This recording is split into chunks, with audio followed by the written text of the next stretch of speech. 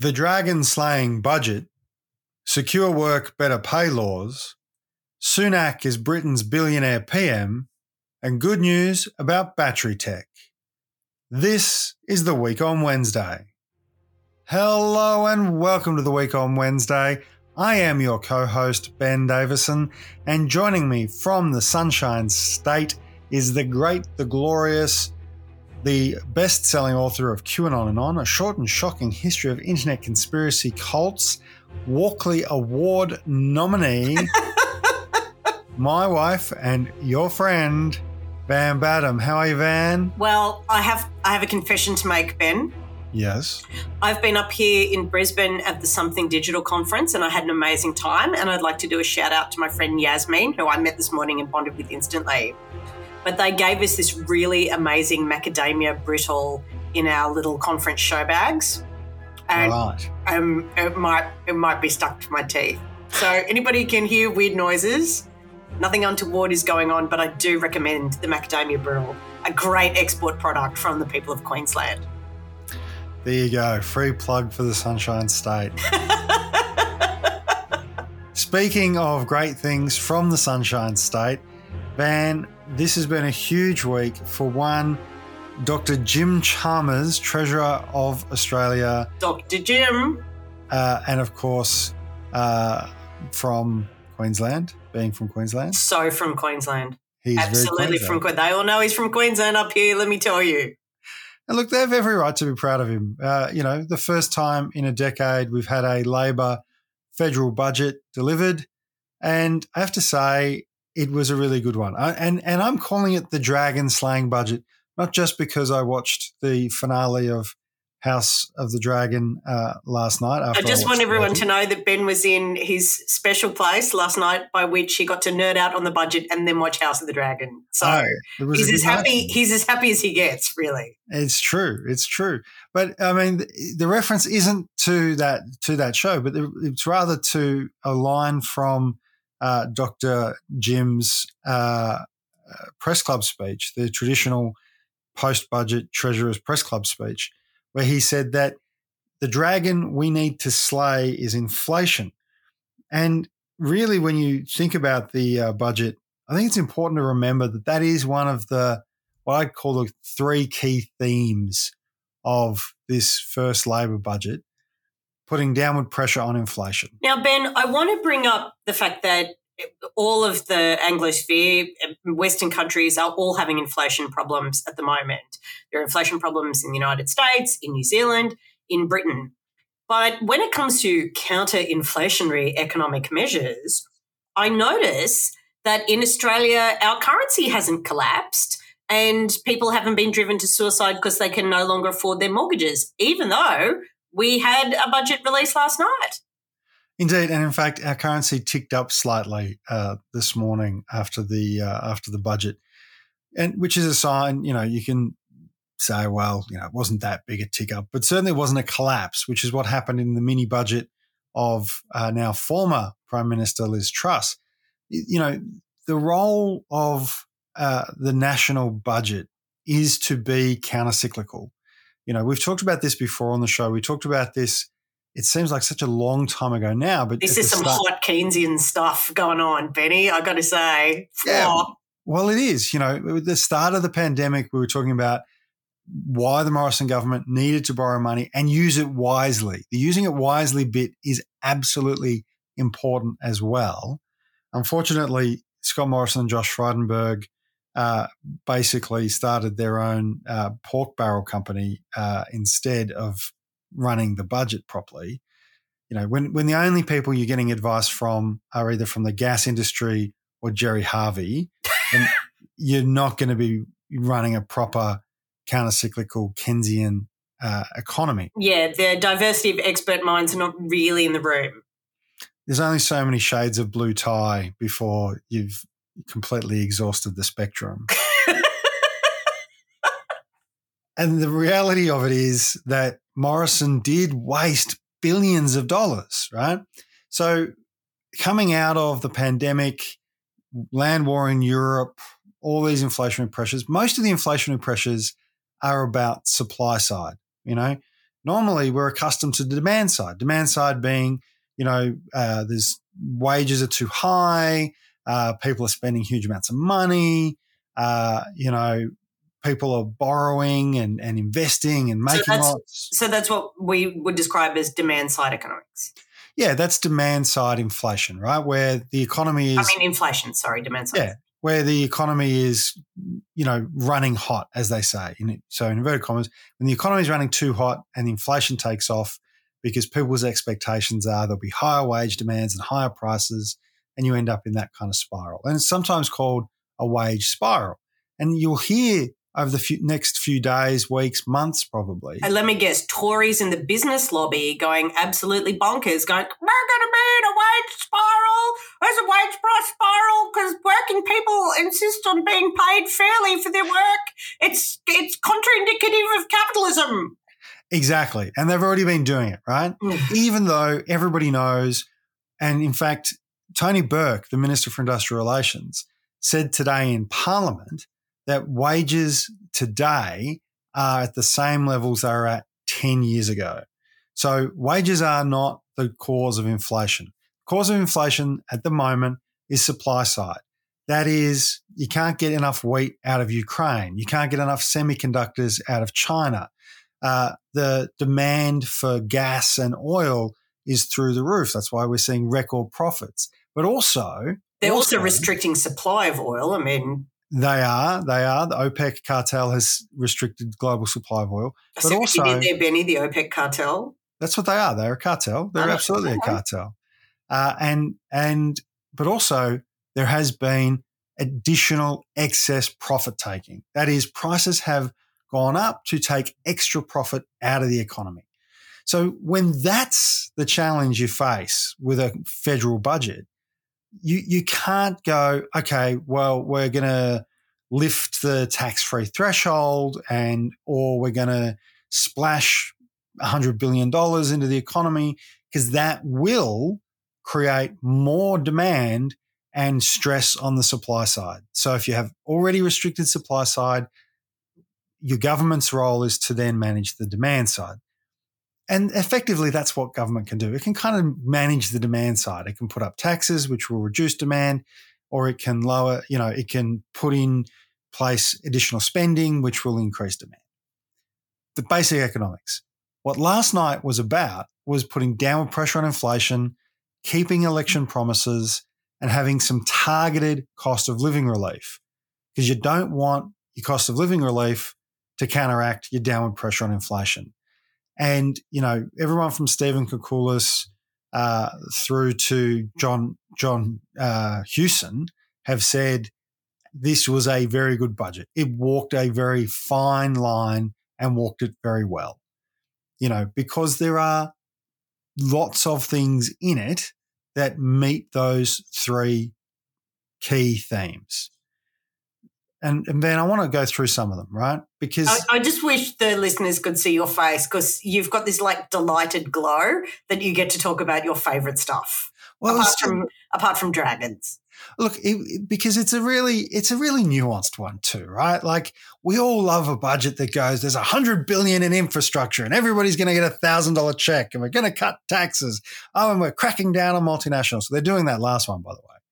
But they have reduced waste, which was absolutely vital. $22 billion of waste from the Morrison era.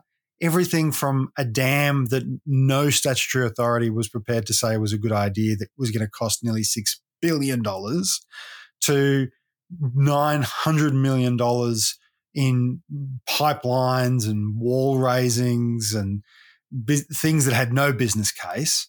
No business case, no environmental recommendation, were costly and effectively pumped money into private providers. Am I right?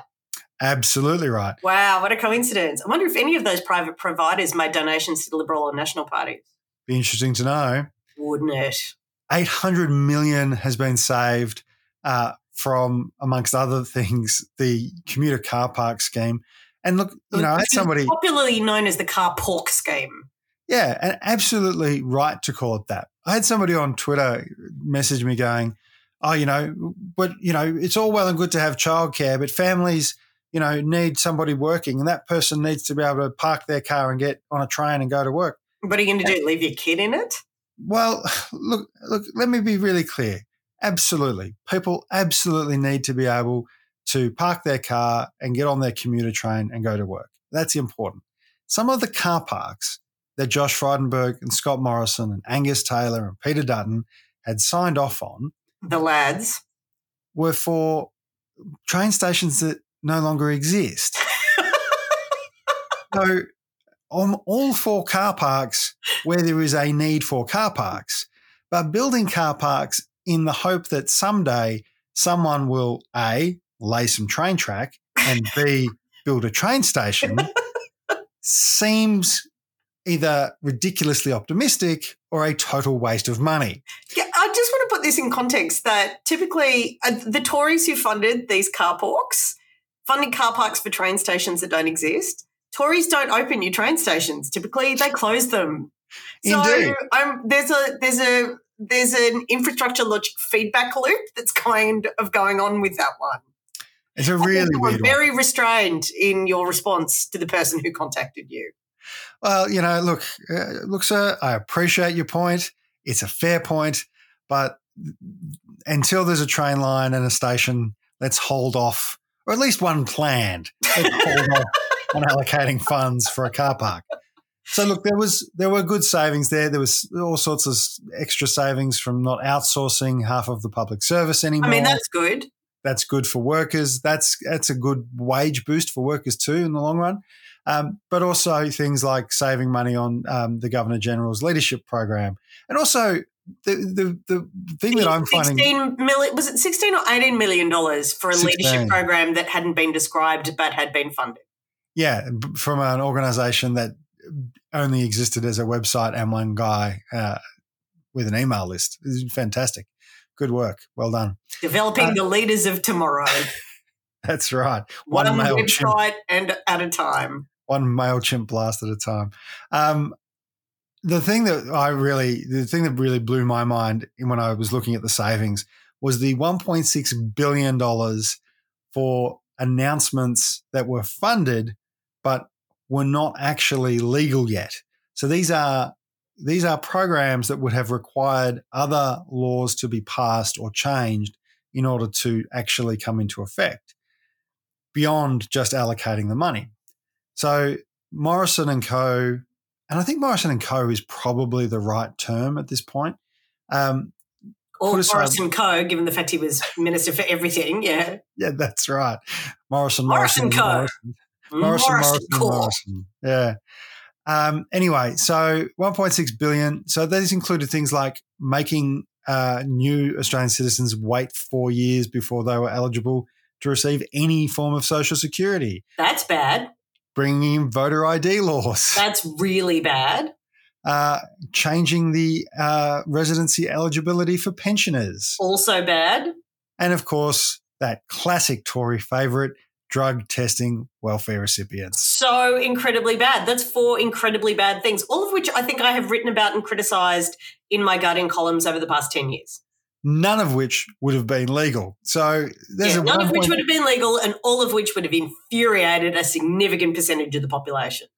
So there was a saving. So there were savings. Those savings help with that downward pressure on inflation, right? That's money the government's not going to spend. It's not going to go back into the economy. Eat less pork. Eat less pork. The other saving. The other. No, I'm not going to. The other saving, of course, was that there was a big windfall from our resources. So additional receipts, more money in, and 99% of that extra money that was coming in went back into the budget. So that a lot of people thought Labor was going to spend that. There was a lot of speculation, that Labor would bring forward some of its programs around childcare perhaps, or do new things. But Jim Chalmers said, no, we'll put that back into the budget. Again, downward pressure on inflation. But keeping election promises is absolutely vital too, right? And they did that last night. Cheaper childcare. So the gentleman who messaged me was clearly across that childcare was going to be a big part of the budget announcement, and it was. Well done, sir. Well done. Doing the pre-reading. Indeed he had. Because fees for childcare reduced by 90% for households on less than $530,000 a year. I got to tell you, that seems like almost every household. I don't think I could name. I don't know if I could name any households with more than that. But so that's good. The Reinhardts, yeah. There are those public figure-y type people, but cheaper medicines, pharmaceutical benefits scheme goes from $42.50 down to $30 a script. That's 3.6 million people who will be making savings on every prescription in that scheme. That's worth something like nearly $200 million a year. Now, I'm not going to go through all these things, but these are things that were promised in the election that they would do, and they've delivered them, or they're delivering them. Fundamentally important, absolutely builds trust. The other thing was more affordable housing. This is both a targeted cost of living measure, but also keeping an election promise.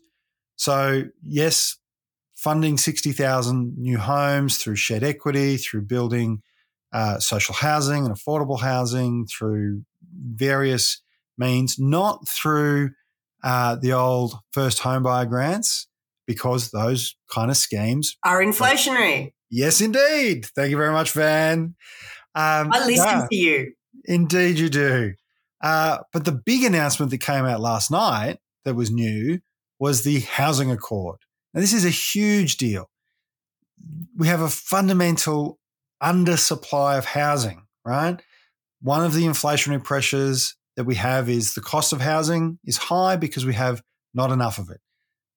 Over the 5 years between 2024 and 2029, the government, in conjunction and in partnership with state, local, super funds, construction industry, construction unions, is going to deliver 1 million new homes.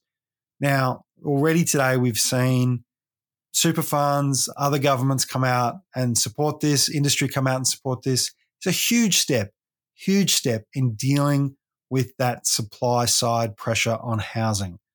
And of course, the added awesome outcome being more affordable housing for more people living in Australia. Can I have a little rant? Sure. So that's what the show's about. I know, right? But I just want to indulge this one, and just going to framework by saying that I get very frustrated around analyses of poverty and what it means to be poor that only express themselves in terms of capital as opposed to infrastructure. And what I mean is there are voices in social policy discussions, particularly online, that I don't think I'd necessarily credit as lived or expert in terms of their experience, who seem to think that poverty is just alleviated by cash injections, that we should just parcel out cash to people. And I have a pretty powerful critique as a person who, as you know, has lived in some pretty marginal circumstances, economic circumstances, as have you at various points in our lives, which is why we hold the political beliefs that we do. I've got to say, a cash payment to an individual does not guarantee secure housing. What guarantees secure housing is a housing policy and building the physical infrastructure of housing. Just as a cash injection to an individual is not enough to build an early childhood education sector. Like, you actually require collective structural investment in shared material resources. And as a person who's been in marginal circumstances, like at some point cash doesn't matter. What matters is a security of living environment and access to quality public health care and access to educational services and all of the physical supports that individuals cannot buy. And I get very, very angry with people who seem to think that a progressive welfare policy is just more money. It's like, no, actually, the welfare state in the West is based on 5 pillars. The dole, pensions, a built environment like public housing and public transport, education and healthcare. They are the 5 pillars of the welfare state, and that's how we give people the security of cradle-to-grave support. And I should say, Van, what you're saying is why I found Andrew Probyn's analysis last night so galling straight after the budget. Because what this budget does is it has targeted cost of living relief. Cheaper childcare is a huge cost of living relief for millions of Australian households. Cheaper medicine, nearly 4 million Australians will benefit from that. More affordable housing, tens of thousands of households provided housing and provided housing support. Those are real and tangible cost of living measures that will benefit people who most need that support. And also, I should mention that it was announced before the budget that there was $33 billion more going into social security payments in this budget. And 11 billion of that was going to job seekers and 11 billion of that was going to pensioners. Now, people will say, oh, well, does inflation, and yes, but again, that's why we have to keep downward pressure on inflation. And not just, and this has always been my criticism of the universal basic income idea that is popular in some trendy circles, but not with, left-wing economists, because universal basic income is just about flushing private markets with public money. And like I said, no government is ever going to pay you enough money to build your own childcare centre. And if you're like, oh, well, then a group of people who all need childcare should get together and maybe devote a proportion of their income to building childcare, and then you have just described taxation, and that's like what we have. So let's actually channel taxation into infrastructure that we will access at various points in our lives, or we'll trade off a service that I need, like public transport. I can't drive, which is very embarrassing. It's a long story. But I rely on public transport and I use it more than most people. But I don't use childcare centres because I have no children. And that's sort of how the taxation deal works. But just this idea of we'll just individualise everybody, and relief from poverty is just about individual cash. Like, obviously people need pensions, and obviously people need the dole, and obviously people need, the various other forms of pensions in order to be able to buy food and make consumer decisions. But the infrastructure actually is what ensures quality of life. You can have $50 or cancer treatment is not, like, I think it's pretty obvious which one you would take if you had cancer. And let's be really clear. That's essentially the kind of Americanized model, right? And where does that end up? It actually ends up with cash being replaced by food stamps. That what you're describing is an erosion of the social security system and the diminishment of the social wage, which is so important. And this budget goes a long way to re-establishing elements of the social wage that have been eroded over the last decade. Cheaper childcare, cheaper medicine, more affordable housing, fundamental. Getting wages moving. That we talked about the outsourcing thing, the minimum wage submission. The government has made a commitment to supporting the outcome of the aged care wage submission that's before the Fair Work Commission. That has the potential to lift wages significantly. 6 months of paid parental leave. This is both keeping an election promise, improving cost of living, and putting downward pressure on inflation, because it facilitates, in terms of inflation, it facilitates more people participating in the labour market. It means that households who have newborn children have additional income for an extended period of time. And it was a promise that was made. These are so fundamental. And, everybody from Stephen Koukoulas to John Hewson that notorious communist John Hewson, have talked about how this budget walks that very fine line. Now, there's been a lot of talk about the fastest growing expenses and how we, obviously you want to put down pressure on inflation. Inflation hit 7.3% today, by the way. So it is absolutely a dragon that needs to be slayed, because getting wages moving again while inflation is that high means you've got to get wages up above inflation. So even, Tony Burke said today in Parliament, wages in real terms are at the same level they were 10 years ago. So to get real wage growth, that it's not just the headline wage growth number, it's also that inflation number. So we've got to bring that down. But all this talk today around, watch expenses are growing so fast and all the rest, the NDIS has come in for some criticism, some of it possibly fair. We've seen rorts, we've seen waste, we've seen ticket clippers, we've seen the explosion in Uber style gig platforms that just they say they're acting as intermediaries. They're not employing the people. They're not providing the services. They're just connecting people and taking 10% of the money to do it. And when you start to talk about the NDIS hitting $50 billion a year, 10% of the NDIS at $50 billion a year is $5 billion. So you go, and of course, no one Uber-style platform is taking that themselves, but you start to get a sense of the scale of the issue.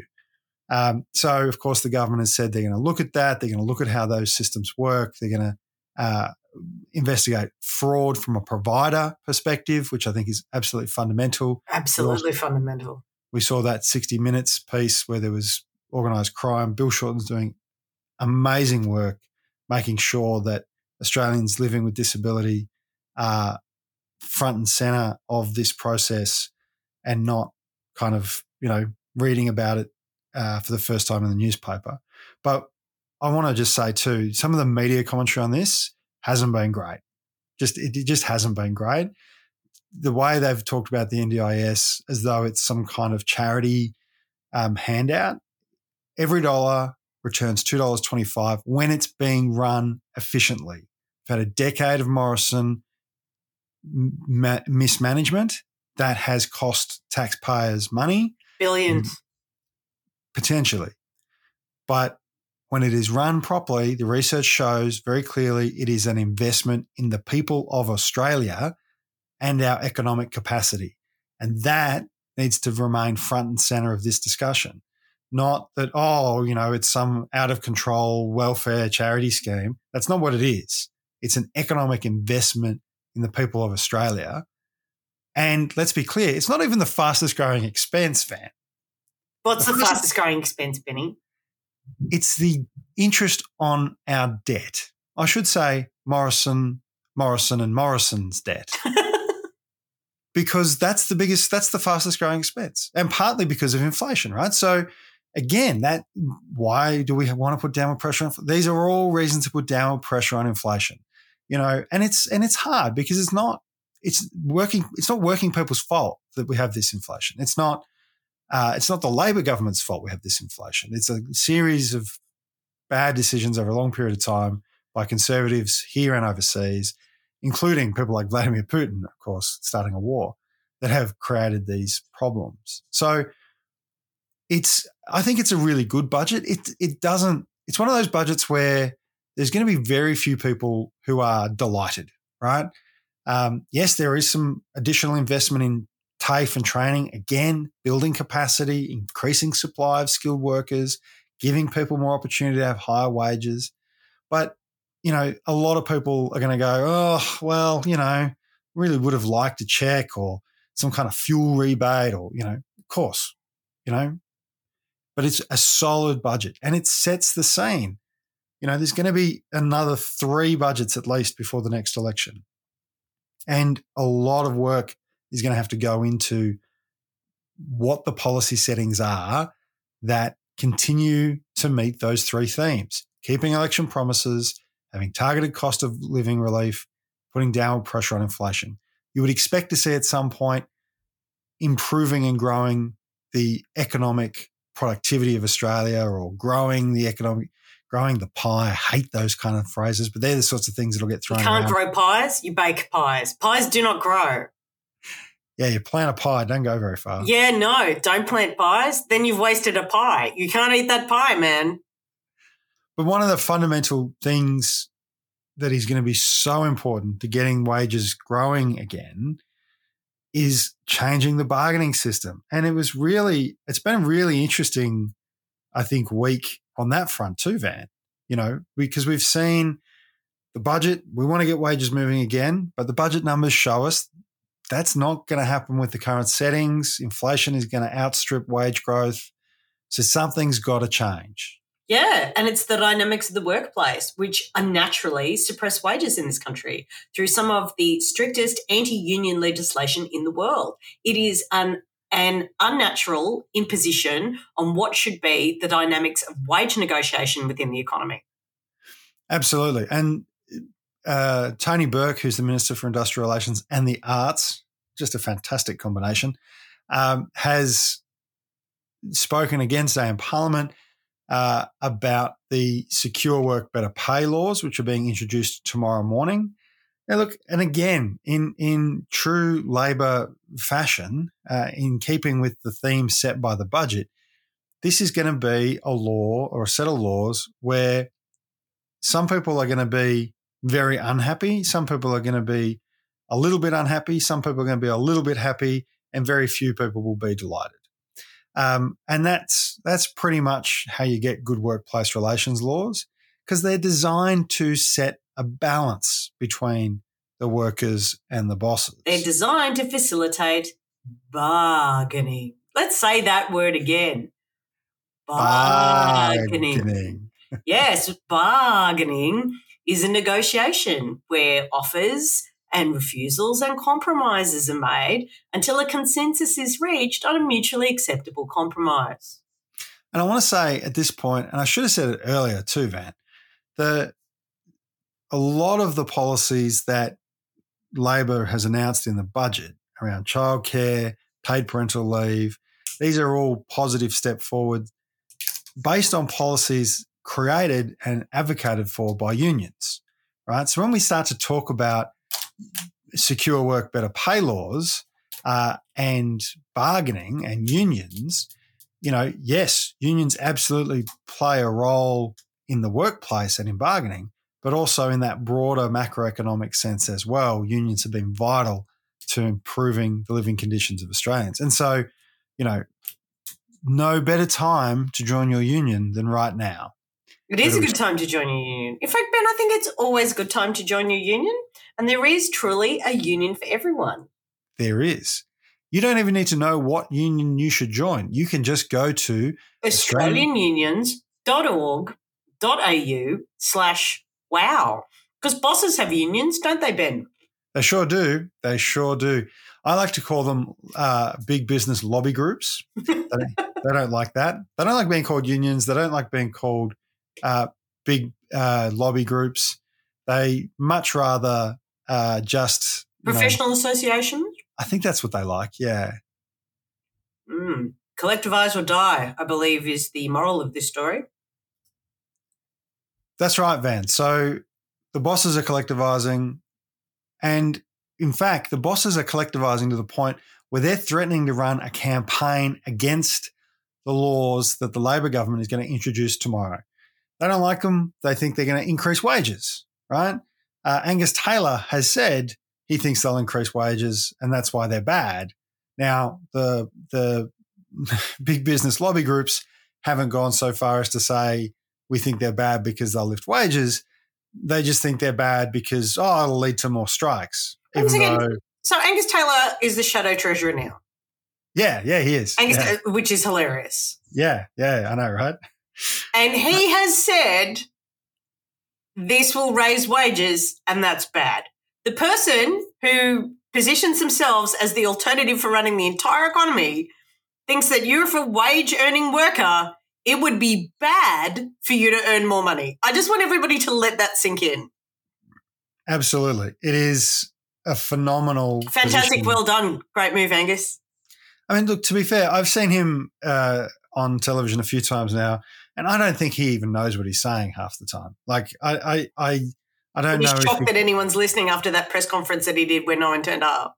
Yeah, I don't know if he's having like pre-programming issues or, like there's an error in the script or what.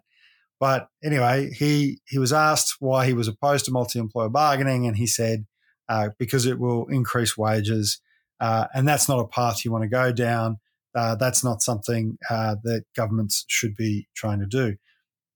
Totally the opposite of what the election was about, which was increasing wages. So look, the laws that they're going to bring in tomorrow, what we know is in them, and we don't know everything that's in them, of course, because they haven't been introduced yet, but we know they're going to get rid of pay secrecy clauses. There are varying views on this. I mean, I get the position that pay secrecy is bad, and I think it's particularly bad in workplaces where there are actually men and women. As we've discussed before, Van, we're very gender segregated in our workforce, but where there are men and women, I think pay secrecy clauses are sometimes used to create pay hierarchies that are quite gender-based, and that's not acceptable. And, of course, if there's a secrecy clause, you can't talk about your pay with people. So it's also used to de-unionize and demobilize people. Surprise, surprise, the bosses like pay secrecy clauses. They think that, people shouldn't have to be forced to disclose their pay packets. It's like nobody's saying they're forced to. We're just saying you shouldn't force them to not do it. And, of course, multi-employer bargaining. This is the big one. This is the one where the big business lobby groups want to campaign against the government. They're going to have to get their skates on because the laws are being introduced into Parliament tomorrow, and by all accounts, there are good, solid support numbers for them to get passed before the end of the year.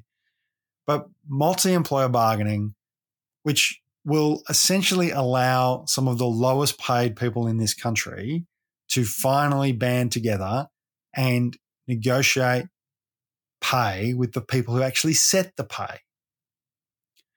So you know what I mean by that, right? Yeah, I do. I absolutely do. That this is – it's not a test, by the way, everybody. It's not actually a test.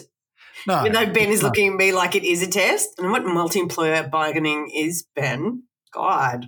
Yeah, but fundamentally they're suggesting there might be two streams, right? And the first one is supported multi-employer bargaining, and this would be open to unions, employers and workers in low-paid sectors or sectors funded by the government. And this comes back to that NDIS issue, right? If you're going to have if you want to reshape the NDIS, you want to reshape it in a way where it's actually delivering safe, quality services from trained, properly remunerated workers, not, we're just going to cut people's support packages, right? So to do that, you've got to have a stream like this that actually allows people to bargain and negotiate. It's not just NDIS, it's aged care, it's childcare. Think about supported accommodation services. Think about family and domestic violence services, community legal centres. There's a whole range of things in our economy that are funded by government where there is no capacity at a small organisational level to really bargain because the funding is set by government, right? So fundamentally, those people should be able to band together across their organisations and bargain across multiple employers. And let's remember when we talk about bargaining, which is really the theme of this episode, bargain. Sometimes unionised workers don't go for a pay rise. They go for shorter hours or various allowances or the provision of certain materials or longer breaks, or it's a bargain. There are negotiations that can get made around conditions as well as wages. Absolutely. And that's fundamental, right? Bargaining in this country has been dying. It has been on life support. It has been happening to some degree in some parts of the public sector and in some large employers who have very little competition or because for the vast majority of the economy, if you don't bargain, then you pay people the award and you're effectively paying them the minimum. And if you can do that, then you have a competitive advantage over anybody who has bargained with their employees. And that's what's been happening over a long period of time now. So employers that do recognise the right of workers to collectivise can expose themselves to a market competition that unscrupulous employers who treat workers like dirt don't, can undercut them. Absolutely. And traditionally, the Liberal response to this concept has been, oh, well, the best workers will go and work for the employers that do the right thing. And look, there's a certain logic to that, right? Like you can follow why someone would logically think that's what's going to happen. But what we know, what we've seen in practice. Because they went to university and read a lot of neoliberal garbage. But what has happened is that employers are dragged down into that mud. You know, it might be one or two in a sector that start and go, look, we're just gonna do this because it's easier than innovating. It's easier than having a better product. It's easier than having better processes. We're just gonna pay people the minimum. But eventually what happens is more and more players in a sector, more and more employers in a sector go on that slippery slope and they end up down in that mud. And in a funded program, in a program where the funding is set by somebody else, there's very little discretion, right? So it makes no sense. It makes no sense that the childcare centre in our country town the 2 or 3 employees who work there have to try and bargain with the volunteer committee of parents who turn over every 2 years. You know, they're going to sign an agreement for 3 years on behalf, they're not even going to be there by the time that agreement is over, right? So it makes no sense for them to do that. They have very little control over any of the circumstances that set the conditions for those workers because of the way funding is structured and because of the way those organizations work. So there are 2 really important factors here about that we're trying to fix with multi-employer bargaining. And the second stream is this single interest multi-employer bargaining. So that's where a group of employers would say, actually, and this happens now. Tony Burke has said he's had groups of employers come to him and going, look, we operate childcare centres, and we think that it's in our collective interest, in the interest of our employers and the interest of our community to have one agreement that covers all of us so that we can minimise the cost of having negotiations. We don't have to all have a HR team and an industrial relations lawyer and have rounds of bargaining that go on for months and months. We can actually collectivise our resources and have a better outcome. That sounds perfectly reasonable to me. Not so much. Yeah, I'm in. I'm very pro this reasonable and equitable outcome for people. Big business lobby, not so much, Van. Not so keen? No, because they're lazy. I mean, this is the thing. It's always so funny to go, it's all going to be a disaster if these laws passed and we have multi-employer bargaining. I mean, we've talked about it before. Other countries have multi-employer bargaining. What are those countries, Ben? So the Scandinavian countries. Oh, what a surprise. What do you mean the richest, most equitable countries on earth? Oh, Germany with one of the greatest welfare states. So, and I seem to recall, I know this is crazy, that particularly the Scandinavian countries are quite small. They have quite small populations, and yet they have some very large influential corporations, Ben. They do. One of the things that I know funny, that Maersk and Electrolux and there's a whole number of brands that are like Volvo, IKEA, like daily household brands that come from Scandinavian countries that have not been crippled into inoperability by the strong labour standards of those countries. We should say when it comes to Maersk, they play by the rules that are set in the country they operate. And the reason I say that is because Maersk are currently in the process of trying to cut the pay of their employees here in Australia through their subsidiary Svitzer. That's opportunistic and not very Danish, Maersk. Right? by 47%. That's outrageous. And it's because that's the rules. They're the rules. Like if the rules say you can cut your wage bill by 47%, it's very hard for a manager to go to their board who represent the interests of the shareholders. Legally, they're the only interests that those people represent are the interests of the shareholders. It's very hard for that manager to go to them and say, look, I know we could reduce our wage bill by 47% and get the same level of productivity and, be even more profitable. But we're not going to do that.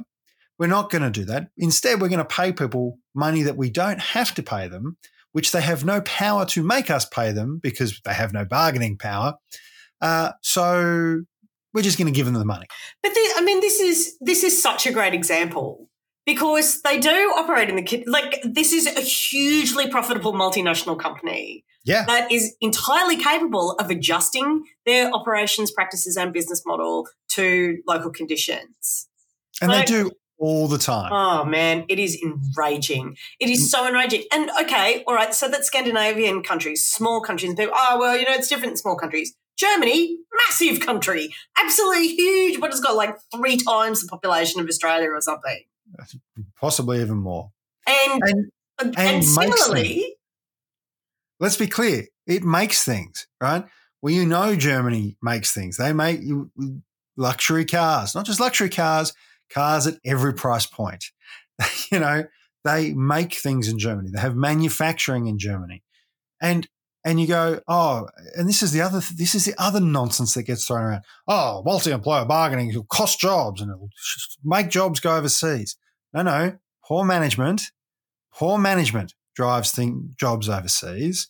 Management that is unable to deal with the local conditions in a way that is productive and seeks out exploitative practices or places to do exploitative practices, that drives jobs overseas. German companies have multi-employer bargaining. They sit down with their workforce. In fact, in some, this will blow the minds of the big business lobby groups. There are even German companies where workers have guaranteed positions on the board. Oh, Ben, what kind of fantasy land are you describing? I'm just saying, it's also you're just saying that worker participation in industrial processes tends to, as part of a complex deliberative process, deliver efficiency and profitability outcomes. Oh, yes, that has been proven quite consistently. Indeed, it has. And it's also funny that the same big business lobby groups that are opposed to multi-employer bargaining also oppose the award system and they oppose minimum wages. And I find it funny because in some parts of Scandinavia where they have multi-employer bargaining and they have the kind of things that are being suggested to be introduced here with multi-employer bargaining, with arbitration and conciliation and having a proper industrial umpire bring the parties together to work through their issues. And look, the unions have said too, hang on a minute, you're going to make us sit down and do this conciliation stuff before we're allowed to take industrial action. That's another hoop we've got to go through. So not everybody's happy. Not everybody gets what they want. But in places where this happens, it's really funny. Some of those countries, they don't have a minimum wage because you can't pay people unless you have a collective bargain that people are signed up to, that people have participated in the creation of, that reflects the sector, the industry, the economy, the living standards of the people that are participating in it. So I always find it funny, the big business lobby group, we hate the minimum wage. We hate the awards system. We hate multi-employer bargaining. It's like, actually, what you're really saying is you hate having to pay people and you really wish it was socially acceptable to bring back slavery. But that ship and all of the chains that were on it is gone. It's sunk to the bottom of the ocean and it ain't coming back. So, look, I just think multi-employer bargaining is going to be introduced tomorrow. There will be a lot of noise. So feel free to promote and share this episode to people who get nervous about it, because this is what corporations do. This is what the business lobby groups do. They start flooding communities with targeted propaganda that says, if this happens, you'll lose your job because we won't be able to afford to pay wages. And this is always used to divide working people, to scare them. Oh, I can't afford to lose my job. That's not going to happen. That's not going to happen. It's not going to happen for all of the reasons why we have just described. Business people do not want to go out of business, right? That's Otherwise, they cease to be businesses. And given the way that they structure their lives, they also fundamentally cease to be people. Absolutely. So, yeah, do share this. Do talk to your co-workers. Do join your union as well, because it's absolutely going to be important that people are actively involved in the campaigns, the counter campaigns. You know, wages don't go up by themselves. They need help from you. And in order to be helped by you, they need a legislative environment that allows you to help yourself through a union. Amazing. I did a little jazz dance and it was very cute. Amazing. So there'll be more for us to say on this, I'm sure, in the weeks ahead. But then I want to turn very briefly, before we get into the good news, to formerly Great Britain. Great Britain. And their third Prime Minister in 3 months. Yeah, yep. So Boris Johnson, at the height of the lockdowns that were absolutely destroying British families because they were trying to contain an outbreak that was under control, was having parties and lied about it. This was exposed. It's still being investigated, had to resign.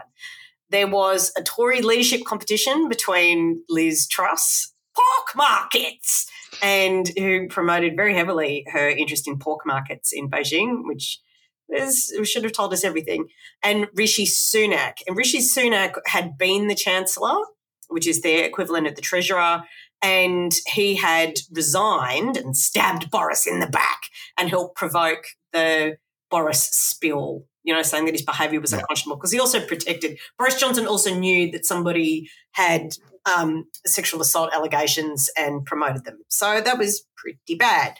So there was a leadership contest and Sunak lost. It was close, but Liz Truss won and, of course, announced her mini budget and crashed the UK economy and has created all this terror that we have discussed and has now been obliged to resign.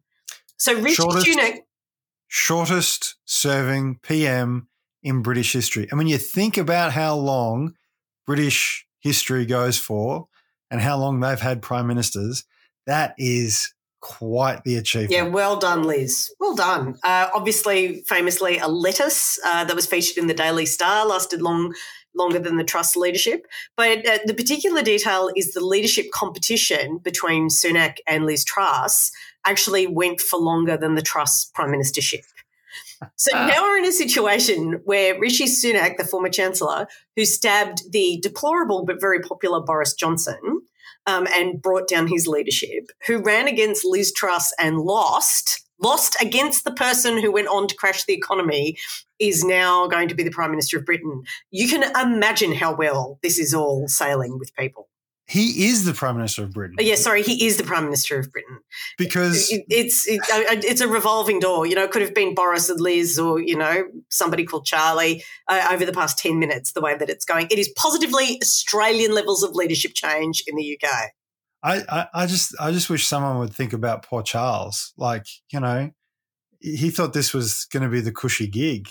He'd been hanging out to be king for 50 years, finally gets the gig. And every second week there's a new prime minister to be sworn in and names learned. I mean, the guy's got enough problems with his sausage fingers without having him squeezed by new people every week. Ben, don't be fingerist. So somebody made a joke on Twitter the other day that their son had seen an extraordinary period of British history. They'd survived 2 monarchs, 3 prime ministers and 4 chancellors, and they were 4 months old.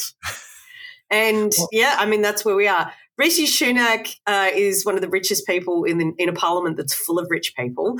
His household, because he's married to the heiress of an Indian IT company, they are worth £730 million, which is the equivalent of like 1.3 billion Australian dollars. And that's after the crash that Liz Truss and that's caused. after the crash that Liz Truss caused. To put this in perspective, the average household income in Britain, is £31,400 a year. So I did a little bit of maths, as I am wont to do, and for the median household, so the most common household income, for the median household in Britain to be as wealthy as their new Prime Minister would take that household 23,000 years to achieve. Just to put that in perspective, he was educated at the incredibly posh Winchester College, which is one of those rah-rah rugby kind of schools. And he went to Oxford. He worked for Goldman Sachs. Like, he's an absolute Tory. Famously, he was interviewed for a documentary when he was 21, and he bragged about the fact he had no working class friends. Which tells you all you need to know. He's proposing an austerity budget that will hurt the very households that he refuses to be friends with. And it's not really going to fly, given his personal wealth of 730 million shared dollars with his partner, who, by the way, was quite controversial. While he was the Chancellor of the Exchequer, she was not domiciled in the UK for tax reasons. She didn't pay local tax. She used tax provisions to offshore her taxation obligations. That's the kind of person we're dealing with. It's quite an amazing situation. Chris Gambion's written a piece in The Guardian talking about the fact that Prime Minister Sunak is a really good example of why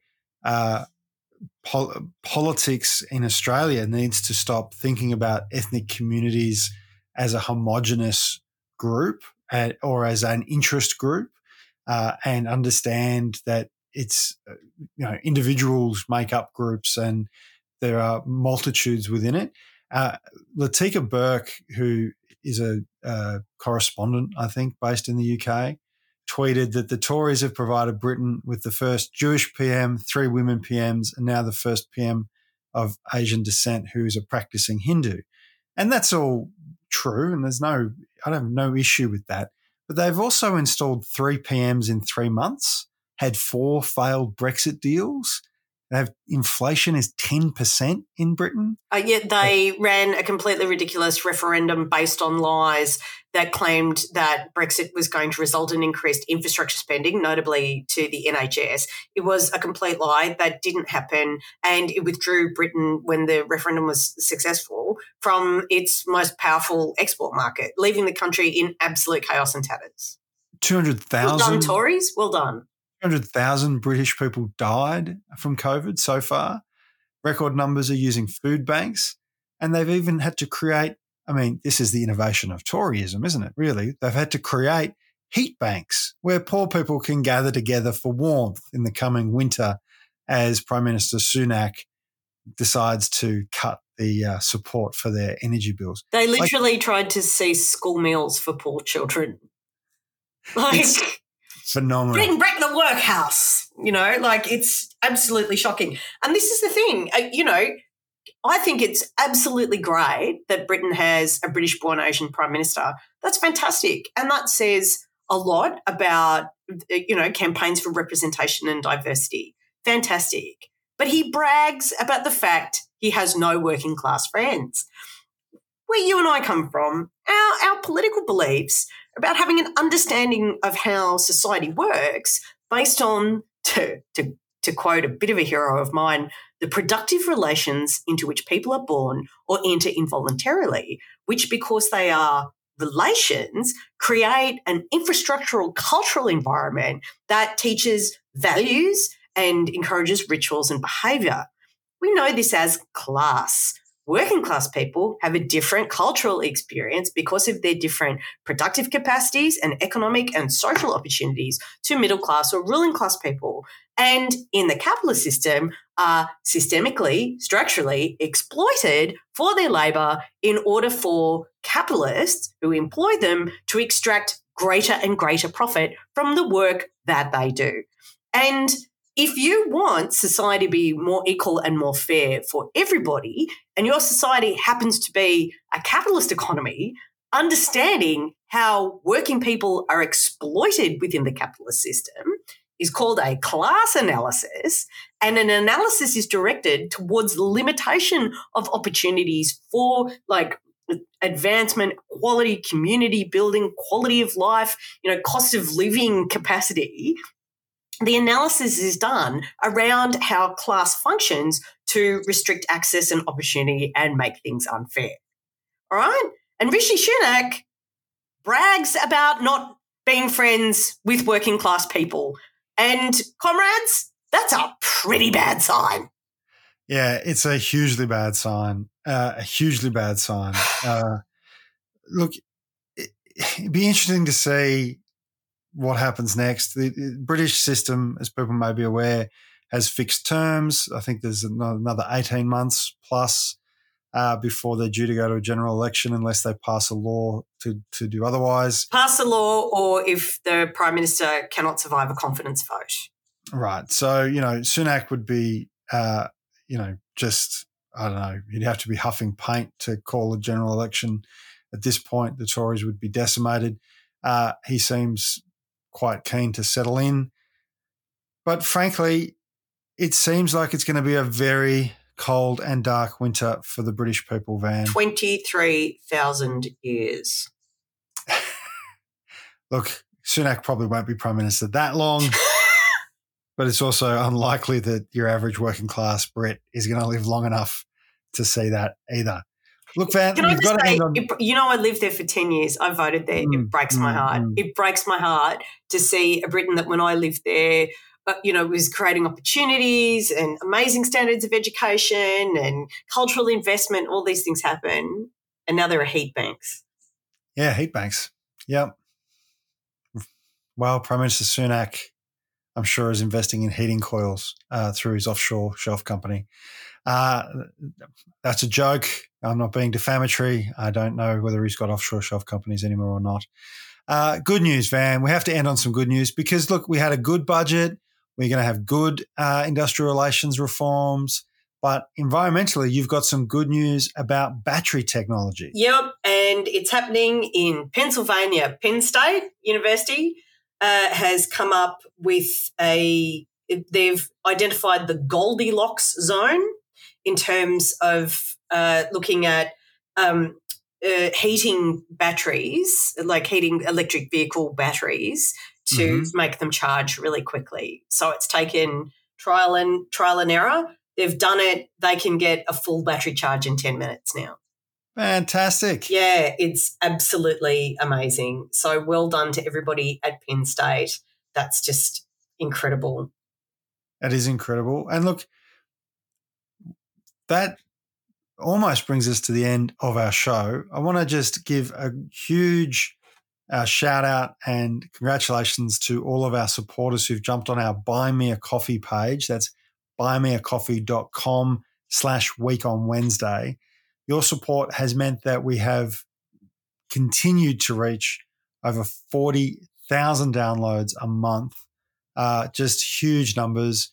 We did the Melbourne Fringe Week on Wednesday live.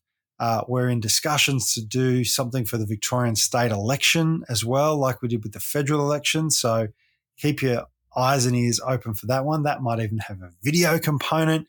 And it's really the support of our cadre, our Extend the Reach, our Buck a Week, and even just people giving one-off support. We appreciate not everyone can do that. So people who share, who talk about, who comment, leave reviews, it all helps build the buzz and keep the podcast going. We really wouldn't be able to do it without you. And Van, are you going to give a shout out to our cadre supporters? Our cadre are Karina Barley, Jane C. Campbell, Leona Gibbons, Someone, Shane Horsfall, Gabe Kramer in the USA. Hey, Gabe. Stephen Aitken, Trish Corrie, Greg Miller, Kathy Birch, Fiona Evergreen Bees, Geotic, Jed Carney, Christine Cole, Justin Dando, Tamara James, Bronwyn, Punch Drunk Veteran, at Jenny Forster 7, Joe Fleming, Andrew Pascoe, Cassandra Tui, Addison Official, Ian Hampson, no Twitter for me, Hannah Honda, who I met the other day. Hello, Hannah. Where am I? Hannah Honda.